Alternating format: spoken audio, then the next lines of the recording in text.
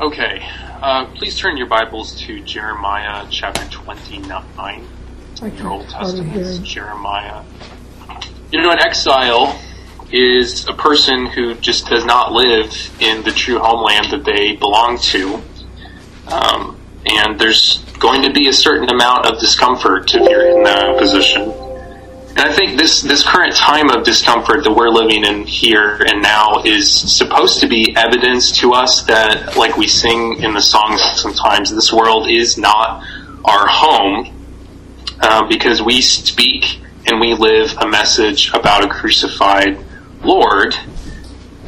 And we're waiting for a new heavens and a new earth. We're not waiting to invest ourselves in the worldliness around us.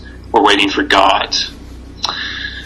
And so I'd like to focus on a passage this morning from the Old Testament that just helps us understand how we are supposed to live in exile in this world. Because even in ancient times before Jesus came, God's people have pretty much always identified with this status. We talked about Abraham a lot this morning. He was called out of Ur, out of his original homeland, to go to a foreign place. And he kind of wandered around. His children wandered around until they came to Canaan.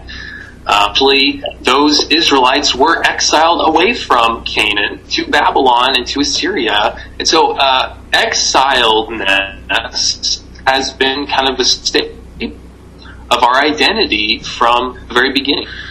And so in Jeremiah 29, this is picking up after King Nebuchadnezzar has come in about 597 BC, and he has taken a wave of captives back to his homeland with him.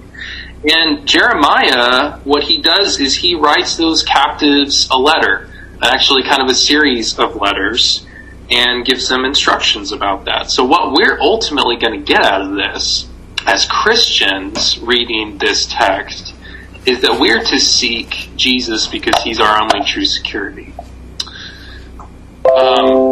Okay, so let's go ahead and read this together. We're going to start in verse 1. But the first point that we're going to talk about is that even in exile, you can still carry out your purpose to bless the nations. And that's going to especially be clear from verses 4 to 7. But we'll start in verse 1 to get a little bit of the context here.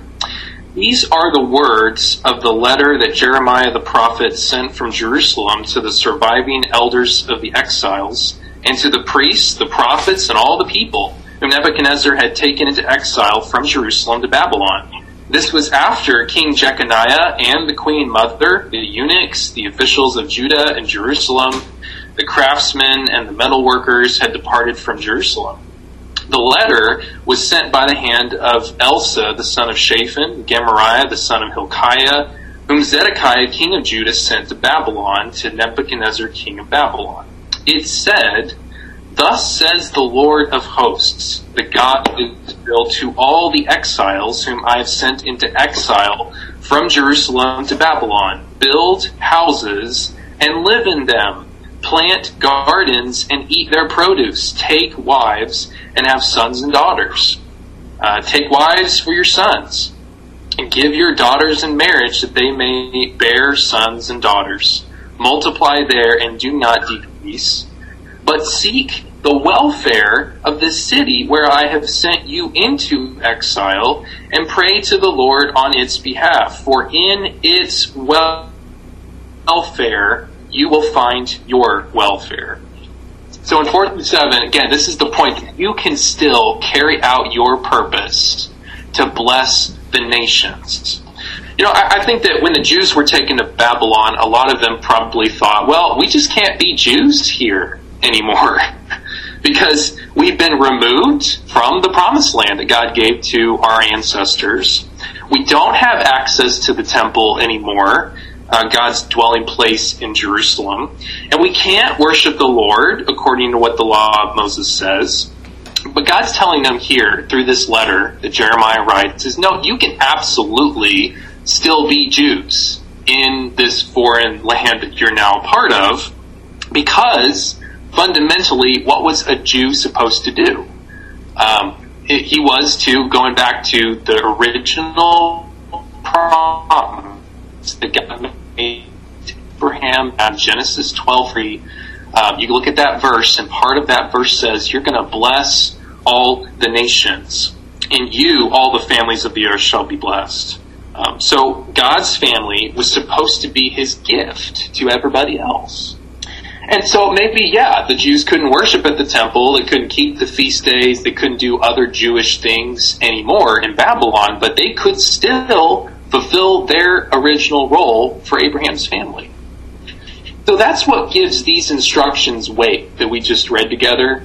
So why are they supposed to be in this godless land among these people who have persecuted them?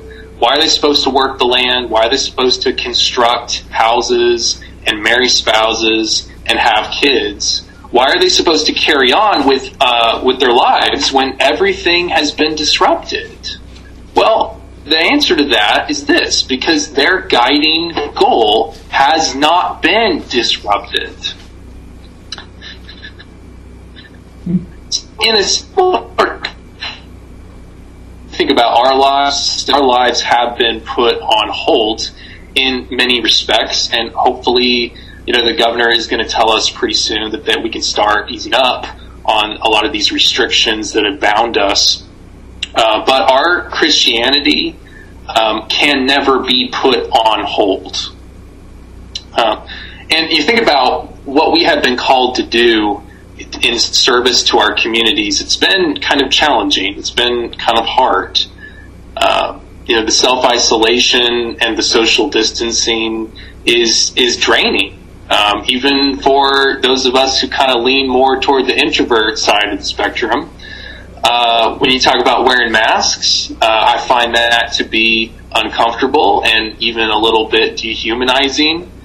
Not assembling in one building to praise our God and worship has been hard on us, especially on days like this, where the one avenue that we have to try to see each other isn't even working right.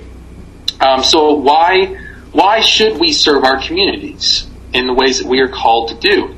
Well, at a minimum, we're doing all those things during this pandemic in order to keep ourselves and our families safe. But hopefully our motives are also going to be driven by the needs of other people in the community. And this kind of goes back to Philippians 2. And Steve and I just sometimes think so in sync, because I was going to quote from Philippians 2:4 as well. Let each of you look not only to his own interests, but also to the interests of others. Why? Because Paul goes on to say that's exactly what Jesus Christ did for us. Did he come down here? Did he teach us for 3.5 years and suffer and die on a cross because he thought it was the greatest fun that he could have? No. He left the glory of heaven in order to do that. Now, he thought completely about our interests. That's why he was here. So this is so applicable. Our American liberties, what we kind of hold up to ourselves as this is my right in my country, our physical comforts, even our emotional comfort, that all of that has to take a back seat to our foremost responsibility to bless the nations. Because this ancient purpose of the Jews that we read about in Genesis 12, that's not just for the Jews. That is also still the purpose of the people of God. And the changing of the covenants has not changed that purpose in the least. And I know that for sure, because in Galatians 3, when Paul writes to the churches of Christians in Galatia, in chapter 3 of that letter in verse 8, he quotes from Genesis 12:3 and says that's talking also about us as God's people in Jesus. But now the faithful Jew, Jesus, has come, and we can now fulfill that purpose. James, did you have something to say, or were you just piping in with an amen? Just amen.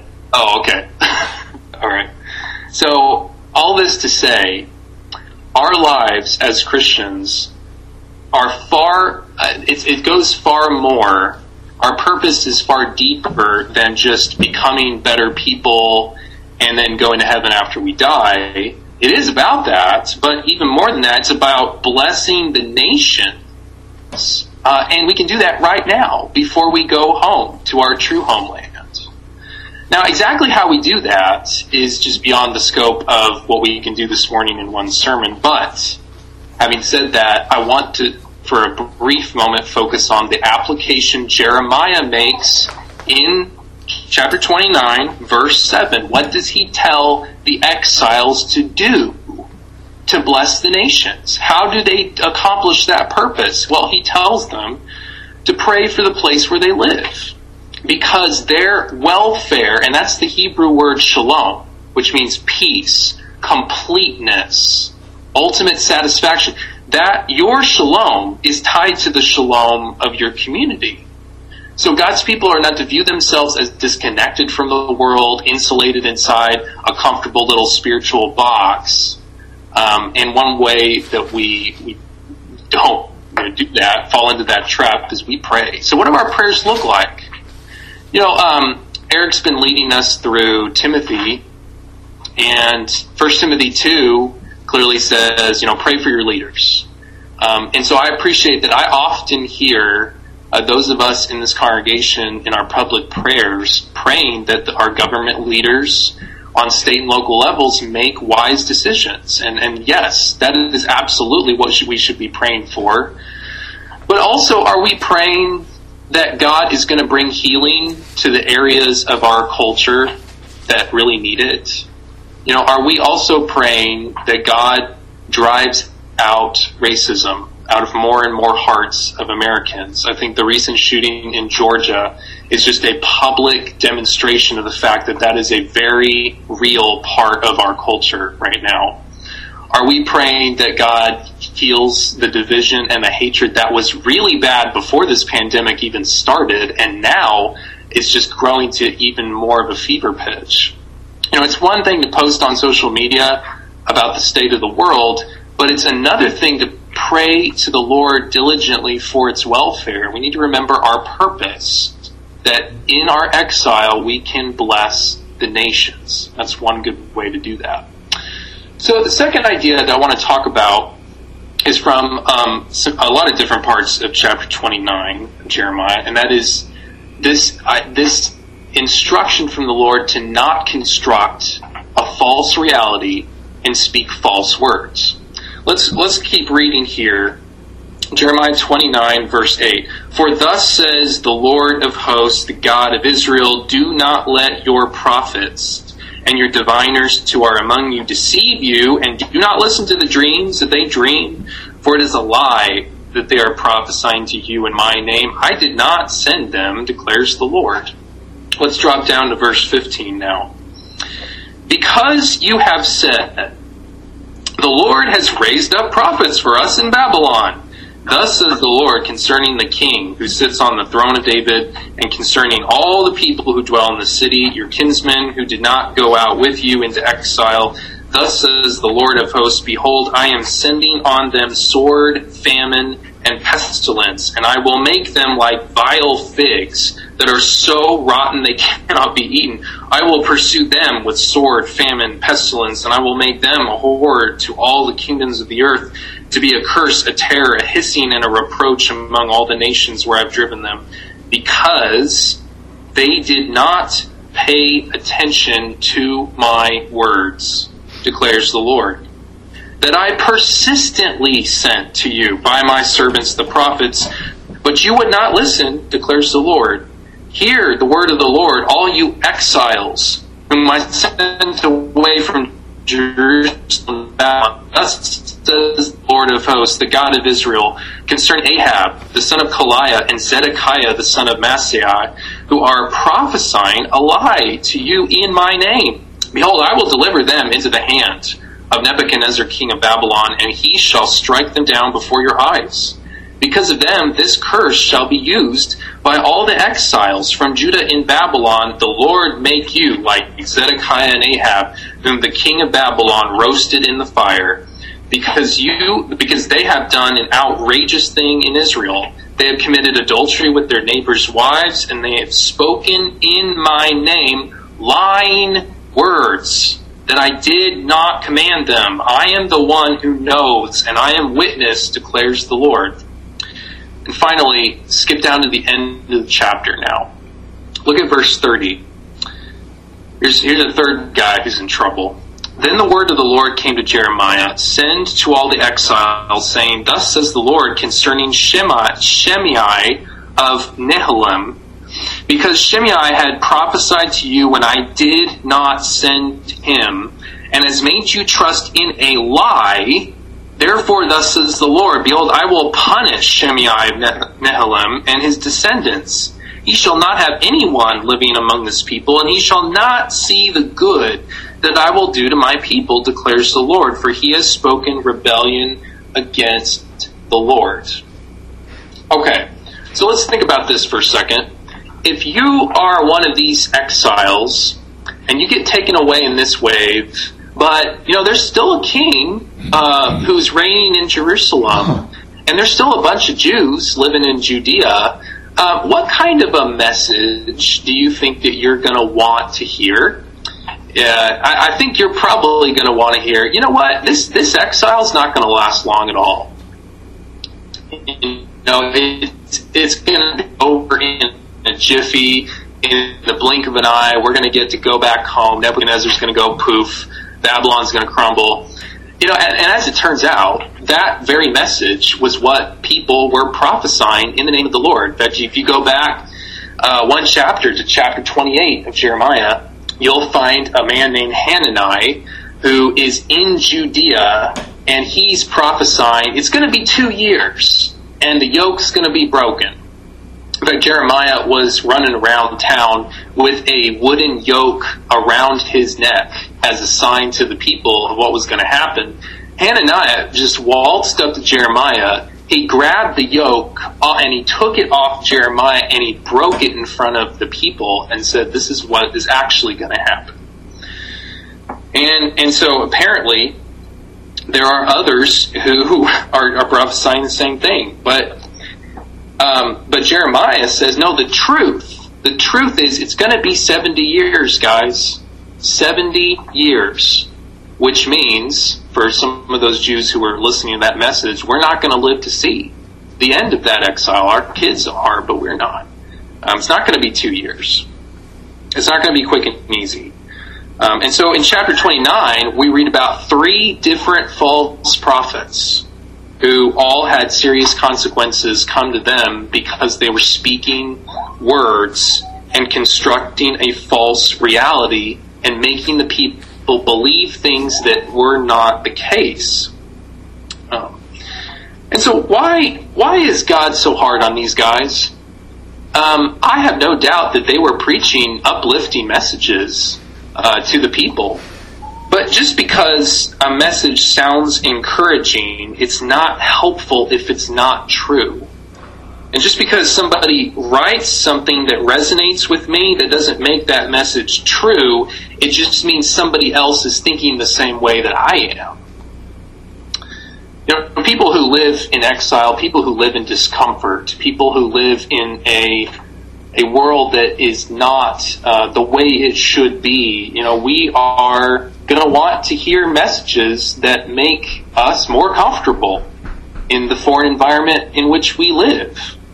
And it's not wrong to try to make sense out of your life and what's going on around you, but it is wrong to casually say things or write things or repeat things that are not true. Jesus says in Matthew 12:36, on the day of judgment, people will give account for every careless word they speak. And just as a personal side note for me, that's why being a Bible teacher is such an awesome responsibility for me and any other imperfect person who tries to take this perfect word and explain it to other people. The book of James tells me that on the day of judgment, God's going to hold Bible teachers to a stricter judgment. And so we just need to be careful. Because of the internet, we have access to any opinion invented by the mind of man. We can watch any video. We can read any article we want to, regardless of whether it's worth listening to or not.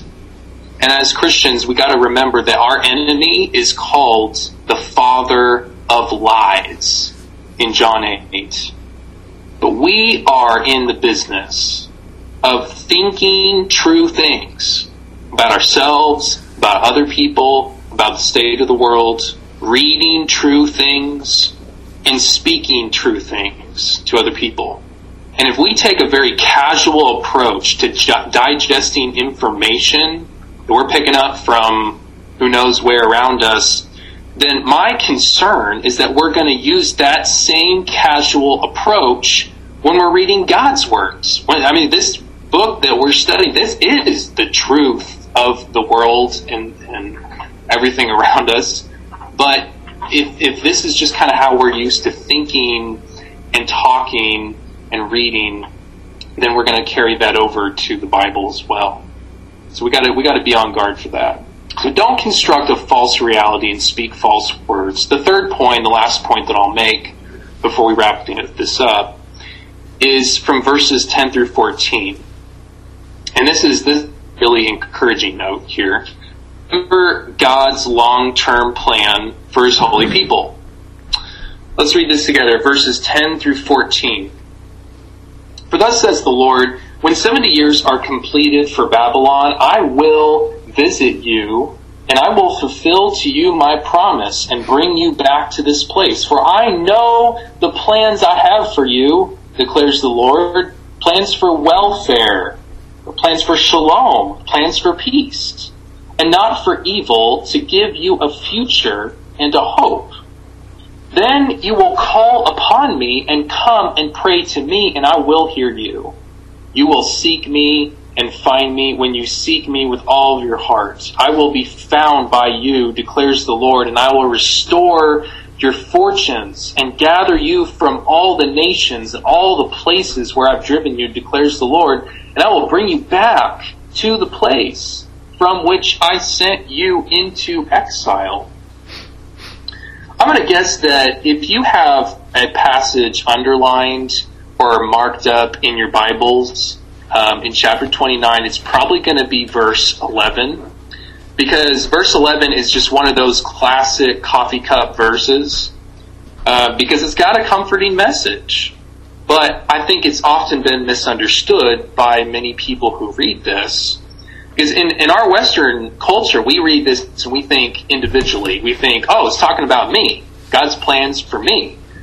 But God's actually talking about his plan to bless the whole group of God's people. And think about, from the perspective of the Jews, this must have been so encouraging for them, because from their viewpoint, it looked like God was done with them.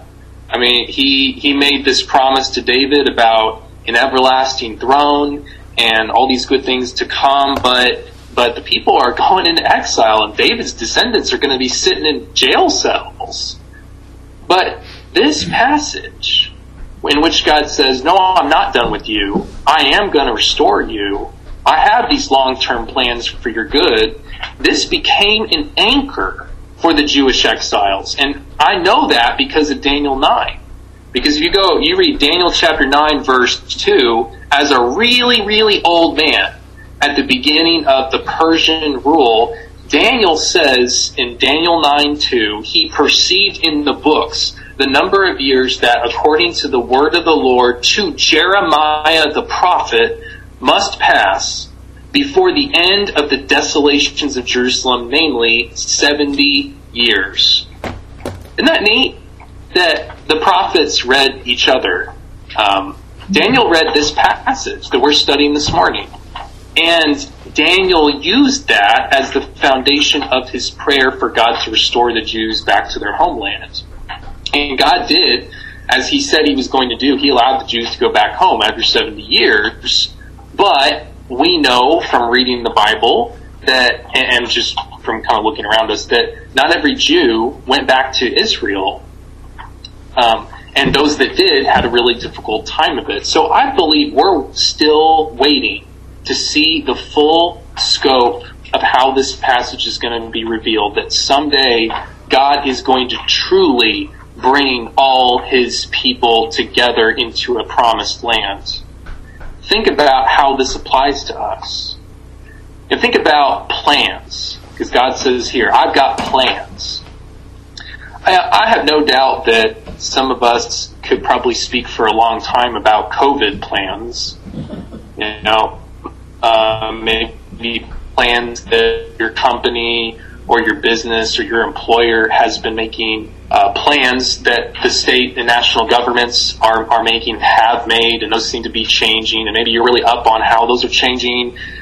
Plans that your personal family has made, plans that you have made individually. But how many of us could speak for a long time about God's plans for a new creation and what that's going to be like and how that's going to happen? How can we speak from the prophets about that? Amen. God has plans for this world. Do we know what those are, or do we just kind of have this vague idea that we're just going to go to heaven after Jesus returns? That is true, but have we soaked our minds in the richness of what Scripture says about how he's going to remake the world and what's that's going to look like? So, in conclusion, we're coming back to this main idea that I want us to leave this lesson with. That we as Christians are supposed to seek Jesus in our exile because he is our only true security. I'm going to suggest that when you look at Jeremiah 29, 13, and 14, where he says, you're going to seek me and find me when you seek me with all your heart, and I'm going to be found by you. Those verses lie at the very heart of this whole chapter, because think about it. Why did the Jews go into exile in the first place? Why did they get sucked out by Nebuchadnezzar and the Assyrians to begin with? Well, it's because they didn't seek the Lord with all of their heart. And they weren't looking for him, and they weren't asking him to be in their lives. But God said there's going to come a day where you will and restore you to myself. Amen. And if you go to chapter 31, just a little bit down the road here in Jeremiah, chapter 31 through 34, that's where God says there's a new covenant coming. It's not going to be like the old one. Everybody in this new covenant is going to know the Lord and is going to care about what he says and what's in his heart. But I want to also just go back to verse 13 here, where Jeremiah said, you will seek me and find me. Does that ring a bell with any passage in the New Testament that Jesus perhaps said? If you go to Matthew chapter 7, that's exactly the kind of thing that Jesus says when he says, ask and it will be given to you, seek and you will find, knock and the door will be open to you. For everyone who asks receives, the one who seeks finds, and the one who knocks will be open. Well, ask for what? A BMW? A new house? Knock for what? No, relationship, restored relationship with him. That's what he's talking about in Matthew 7. And as it happens, also in Matthew 7, Jesus warns about people who speak false words. Matthew 7:15, beware of false prophets who come to you in sheep's clothing, but inwardly are ravenous wolves. So we have a choice to make. We can choose the way of Jesus or the way of the false prophets. And what I want to do is end with Peter 1:19. If you read 1 Peter, right off the bat, Peter addresses his letter to exiles, because that's who we are as Christians. And 1 Peter 1, 17 through 19 says this: if you call on him as Father, who judges impartially according to each one's deeds, conduct yourselves with fear throughout the time of your exile, knowing that you were ransomed from the futile ways inherited from your forefathers, not with perishable things, such as silver or gold, but with the precious blood of Christ, like that of a lamb without blemish or spot. You boil down this sermon to its basic fundamental point. This is what we come away with. Seek Jesus in your exile, because he is our only true security. Amen. Despite our technology problems, I appreciate everybody trying their best to pay attention to God's words. We'll now go to our second part of this worship.